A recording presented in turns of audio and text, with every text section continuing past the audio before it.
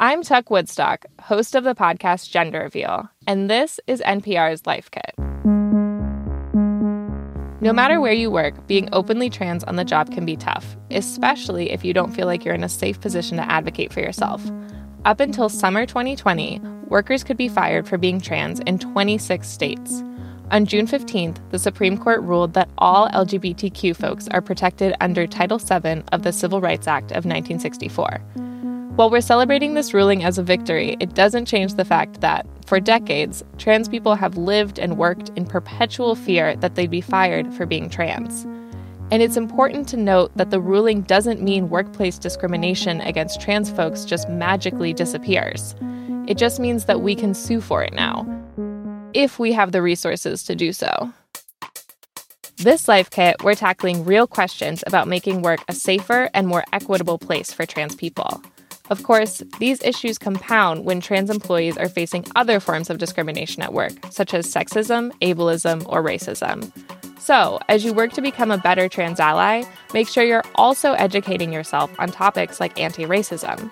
You can start by listening to podcasts like Code Switch or Life Kit's recent episode on microaggressions, and by following the work of Black trans journalists like Raquel Willis, Tyler Ford, Amara Jones, and Monica Roberts.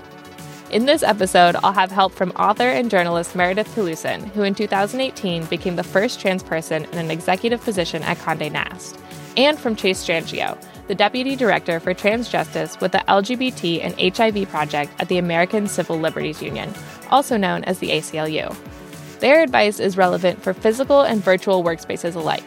In fact, you might even find it useful for tackling other forms of discrimination in your workplace as well.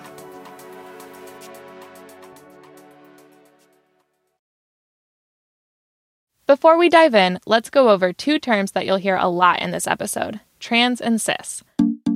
The word trans includes transgender women, transgender men, non-binary people, and anyone else whose gender doesn't strictly match the sex they were assigned at birth. The words cis and cisgender describe men and women whose gender does match the sex they were assigned at birth. In other words, if you're not transgender, you're cisgender. And if you are cis, this episode is full of simple ways for you to be a great trans ally at work and beyond. If you're trans, there's plenty of advice for you here too. Or you can just send this episode to all the clueless cis people in your life. Our first question is one that I hear all the time from marginalized folks. How can we learn to forgive ourselves when a conversation with coworkers doesn't go as planned? For example, what if a colleague asks something intrusive about my gender transition, and instead of drawing a boundary or telling them that it's an inappropriate question, I panic and blurt out something personal and embarrassing that I immediately regret? I think one of the really challenging things about being an out trans person in the workplace is that you are holding so much as a representative of a community in the minds of your cis colleagues, when the reality is that no one person can represent the entirety of a community. That's Chase from the ACLU. Fun fact, Chase is kind of a big deal. He was part of the legal team arguing for trans rights in the Supreme Court case we mentioned earlier. And so I think the first thing is just to be kind and patient with ourselves as trans people, when we're navigating these spaces in the workplace from a place of, both trauma and marginalization and tokenization. It's never going to feel exactly right. And so that is something that I try to remind myself. Be kind with yourself. That's great advice for anyone facing awkward personal questions from coworkers or customers. But what if you're a cis person who just really wants to know what it's like to be trans? I think it's a reminder to cis people, when you have trans colleagues, they are not the only people who can answer questions for you about transness. And it can be really tempting because it feels like this direct access to a source of information. But it's important to remember that there are other, better ways to get that information. For example, Google exists. You can also read a book by a trans person, watch YouTube or TikTok, or visit a trans organization's website and browse their resources. A lot of times cis people will put the burden on trans people in the same way that, white people put the burden on people of color in the workplace and men put the burden on women in the workplace. Those are reminders to people who are allies to really be conscious of how much of other people's time, emotional labor, and then substantive expertise outside their actual job responsibilities you're asking of them. And that's our first takeaway. Do your homework. Even if you mean well, it's not appropriate to ask people to share personal details with you in a workplace setting. If someone wants to share something personal with you, they will. Otherwise, you're probably just being nosy. If you're genuinely curious about trans experiences, check out the wealth of books, videos, podcasts, and other resources created by trans people. We'll have links and suggestions on our episode page. In my work as a trans educator, I hear a lot of questions about how to navigate gendered language. On one hand, many people aren't even sure what words to use in order to be inclusive and respectful, which, by the way, is understandable if these concepts are new to you. And on the other hand, we have folks like Ebony Harris, who is struggling to have their pronouns and gender identity respected by their coworkers. How do I have conversations about pronouns with people in my office? I have them listed in my email signature and am vocally queer, but my boss and coworkers still refer to me as she and include me in women's stuff. For example, a women's empowerment email chain or workshops for women leaders. This question gets at our second takeaway: language matters. So let's take this question in two parts. First, if you're a cis person who is running a group for women at your workplace, and you have a coworker who's non-binary or whose gender you're actually not 100% sure about, what's the best way to approach that situation? Well, I think first of all, regardless of whether or not there is a trans or a non-binary person within your organization, in 2020, that organization should be inclusive of non-binary people. That's journalist Meredith Talusan. Because you don't want a situation where you have like a new non-binary employee and then all of a sudden you're just like, oh, like we have to change the name of our group. The fact of the matter is that women's affinity groups exist in workplaces in large part because of the fact that women historically have been oppressed by our Western patriarchal gender system, right? Non-binary people are also oppressed in different ways, but are certainly not in a position of power relative to women. And so it makes perfect sense for non-binary people to be included in those types of affinity groups. So if you're part of an affinity group for women, it might make sense to open it up to all marginalized genders, including non-binary people. But then there's the other part of Ebony's question. What should we do when someone gets misgendered? Often what I will do is ask the person, I think I heard you get misgendered in this meeting, but it was your boss. In that situation, do you want me to intervene? Or are you concerned for whatever retaliation reason? And then if you know that the person is struggling and needs support, then I think it can and should be a very simple and straightforward intervention, at least, the first time, which is so-and-so uses they, them pronouns. Look, I get it. Correcting someone at work can feel awkward or even rude, but I promise you that it is much ruder to misgender someone or to let that mistake go unacknowledged than it is to quickly remind someone of your coworker's pronouns. So if someone said, I liked her podcast, you could just say, oh, you mean you like their podcast? And that's it. Easy, right? But what if you're the person who accidentally misgenders your coworker? In that case, Meredith and Chase agree that the secret is to correct yourself without making it into a dramatic moment.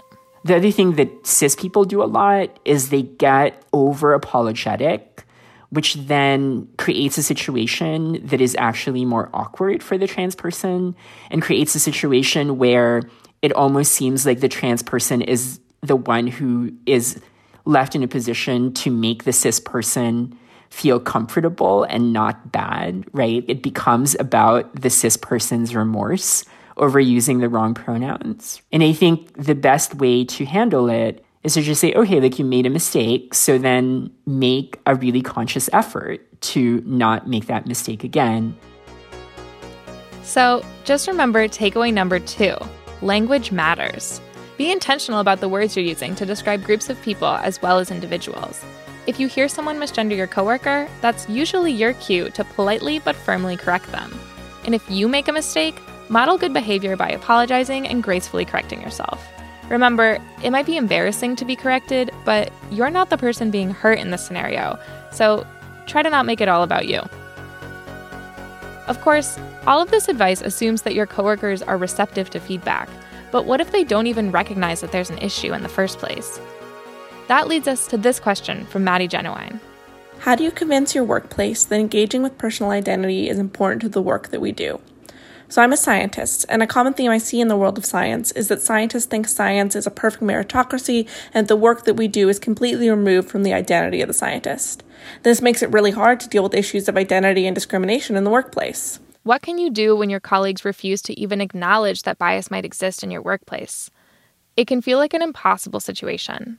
But this is actually a perfect question for Meredith, who, as it happened, transitioned while working in a cognitive science lab at MIT. Meredith's suggestion here is to point out the issue by using the tools of the environment that you're in. For example, Meredith's work at MIT involved a lot of data and statistics, so when her boss began treating her differently after she transitioned, Meredith was able to use data to bring attention to that behavior. Before I transitioned, our check-ins used to be like 15 minutes long, right? But after I transitioned, our meetings got longer because he would question and ask me to confirm every aspect of all of my decision-making in ways that he didn't before I transitioned. And the most tangible way that I could express that to him was to say, look at our calendar. Our meetings used to be 15 minutes long, and now they're at least 30 minutes long, and sometimes 45 minutes long. And the only reason for that is because you question my authority now in ways that you didn't before I transitioned. And like bringing up those examples, I think will help in terms of people understanding that we don't live, in this vacuum where we're just minds floating in ether, right? Like we're deeply, deeply affected by our social environment. If we are not in a workplace where we acknowledge and try to address those inequities, then it becomes very difficult for people from marginalized backgrounds to work there. This brings us to our next takeaway. Trans rights are human rights. In other words, trans allyship doesn't mean that we give preferential treatment to trans people. It simply means observing the basic accommodations that cisgender people are given and assuring that trans people have access to those same resources. After all, just because everyone is being included doesn't mean that they're being treated equitably. And as Meredith said, if we don't acknowledge and try to address those inequities, it becomes very difficult for people from marginalized backgrounds to work there. For example, many cis people probably can't imagine going an entire day without access to a restroom. But that's the reality for many trans and gender nonconforming people across the country. And that leads us to this question from Cam, who asked us to use their middle name out of concern for their future career. I'm a non-binary graduate student, and my university has started adding some gender-neutral bathrooms, but only to public-facing buildings heavily trafficked by the larger undergraduate population. How do we convince the campus to invest in gender-neutral bathrooms for all of the graduate students, staff, and faculty spread out around campus? Ah, yes, bathrooms. If you've heard of one trans equity talking point, it's probably this one. So why are gender-neutral bathrooms such a big deal anyway? Well, for one thing, if you don't have anywhere to safely use the restroom, you probably won't be able to focus on your work. And as it turns out, there are a lot of reasons why trans people might not feel safe in single-sex restrooms. Other coworkers may either make remarks or look at people in ways that feel dismissive or questioning of people's right to be in certain spaces. And the ACLU, where I work now, has all gender bathrooms, which was a huge and important victory of internal advocacy within the organization. But I spent the first few years of my time at the ACLU going to a bathroom on a different floor than the floor that I worked on, where we had a single user, all gender bathroom. So really being conscious of, well, what does it mean for a person to enter the workplace and what access to resources do they have and how much do they have to struggle in order to sort of experience the workday on equal footing as their colleagues. Okay, got it. Equity is important, and so is access to all gender restrooms. So if you work in a place that only has single-sex restrooms, it's probably a good idea to start pushing for all gender options, even if you personally feel safe and comfortable in the men's room or women's room. But that leads us to another question. Generally speaking, should cis allies take it upon themselves to improve trans equity at work, or should they let trans people take the lead? It's our last takeaway, and it's something you learned in grade school. Teamwork is key. I do think that cis people can obviously super contribute to an environment that is conducive and friendly towards trans people. And I think that they should be proactive, but at the same time, they always have to involve and consult with trans people, because I've also seen situations where well-meaning cis people have taken actions that they think would be beneficial to trans people, but the trans people don't necessarily actually want. Absolutely. And that actually reminded me of a couple examples from my own life and my own experiences. One is just that in an effort to be inclusive, cis people over-explaining a trans person's identity and outing them in a way that's not productive. Like, say you're going to a meeting with a client and someone in your office might be like, oh, this is Joe. He is trans and his pronouns are he, him because he is a trans boy, which is like, well-meaning, but is incredibly harmful to that person. When in reality, a more appropriate thing might be for that person, say it's a cis person whose name is Shelly. Maybe she just says, hi, I'm Shelly. My pronouns are she, her, when she's introducing herself to the client. And that gives everyone else an excuse and a context in which to share their names and pronouns so that the trans person is not the only person sharing their name and pronoun. Absolutely. Making your work environment equitable takes teamwork. It's great to be proactive about making your workplace more inclusive, and it's also important to get input from trans people to make sure that the work you're doing is actually helpful. But wait, I hear you say, didn't Chase say that we should be conscious of how much extra time and emotional labor we're asking of trans employees? Yes, great catch. So instead of asking your trans coworkers to do extra work, you can ask your HR department to bring in a professional trans consultant who can help you make sure that your workplace is truly equitable. Full disclosure, I have my own equity consulting company, but don't take my word for it.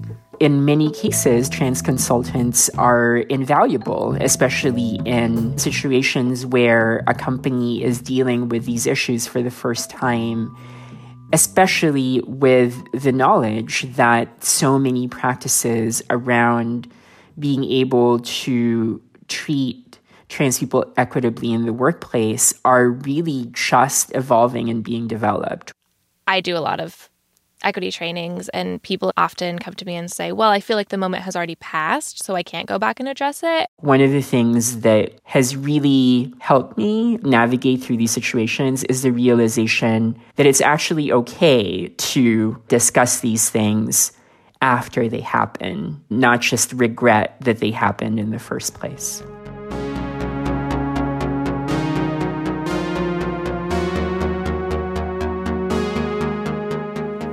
I understand that all this work can feel daunting, but remember that your efforts can make a huge difference. So just do your best, even though you probably won't be perfect. Keep educating yourself and share what you've learned with folks around you. So, to recap, takeaway 1, do your homework.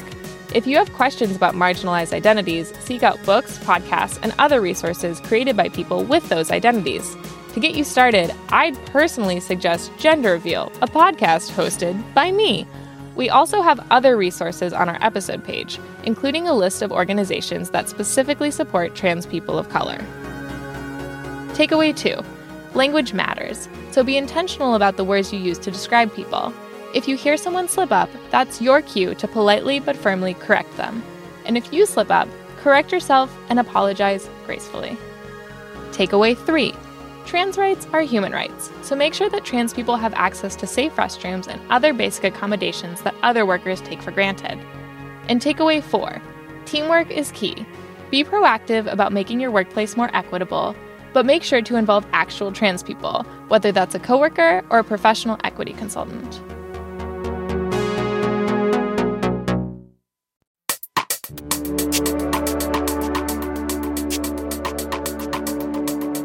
To hear more conversations with trans artists, activists, and educators, subscribe to my podcast, Gender Reveal. You can find it at genderpodcast.com, and you can also follow us on social media. It's at Gender Reveal on Twitter and Instagram. For more NPR Life Kit, check out their other episodes. They have one on how to start a garden and how to write a novel. You can find those at npr.org/lifekit. And if you love Life Kit and want more, subscribe to their newsletter at npr.org/lifekitnewsletter. If you've got a good tip, leave them a voicemail at 202-216-9823 or email them at lifekit@npr.org. This episode was produced by Sam Leeds and Audrey Wynn. Megan Kane is the managing producer. Beth Donovan is the senior editor. The digital editor is Beck Harlan, and the editorial assistant is Claire Schneider. I'm Tuck Woodstock. Thanks for listening.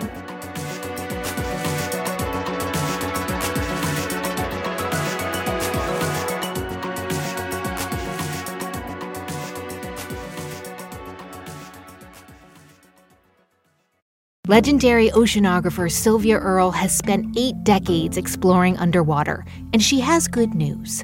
Areas that are protected, you can see recovery. How We Save the Ocean, part 2 of our series on the TED Radio Hour from NPR.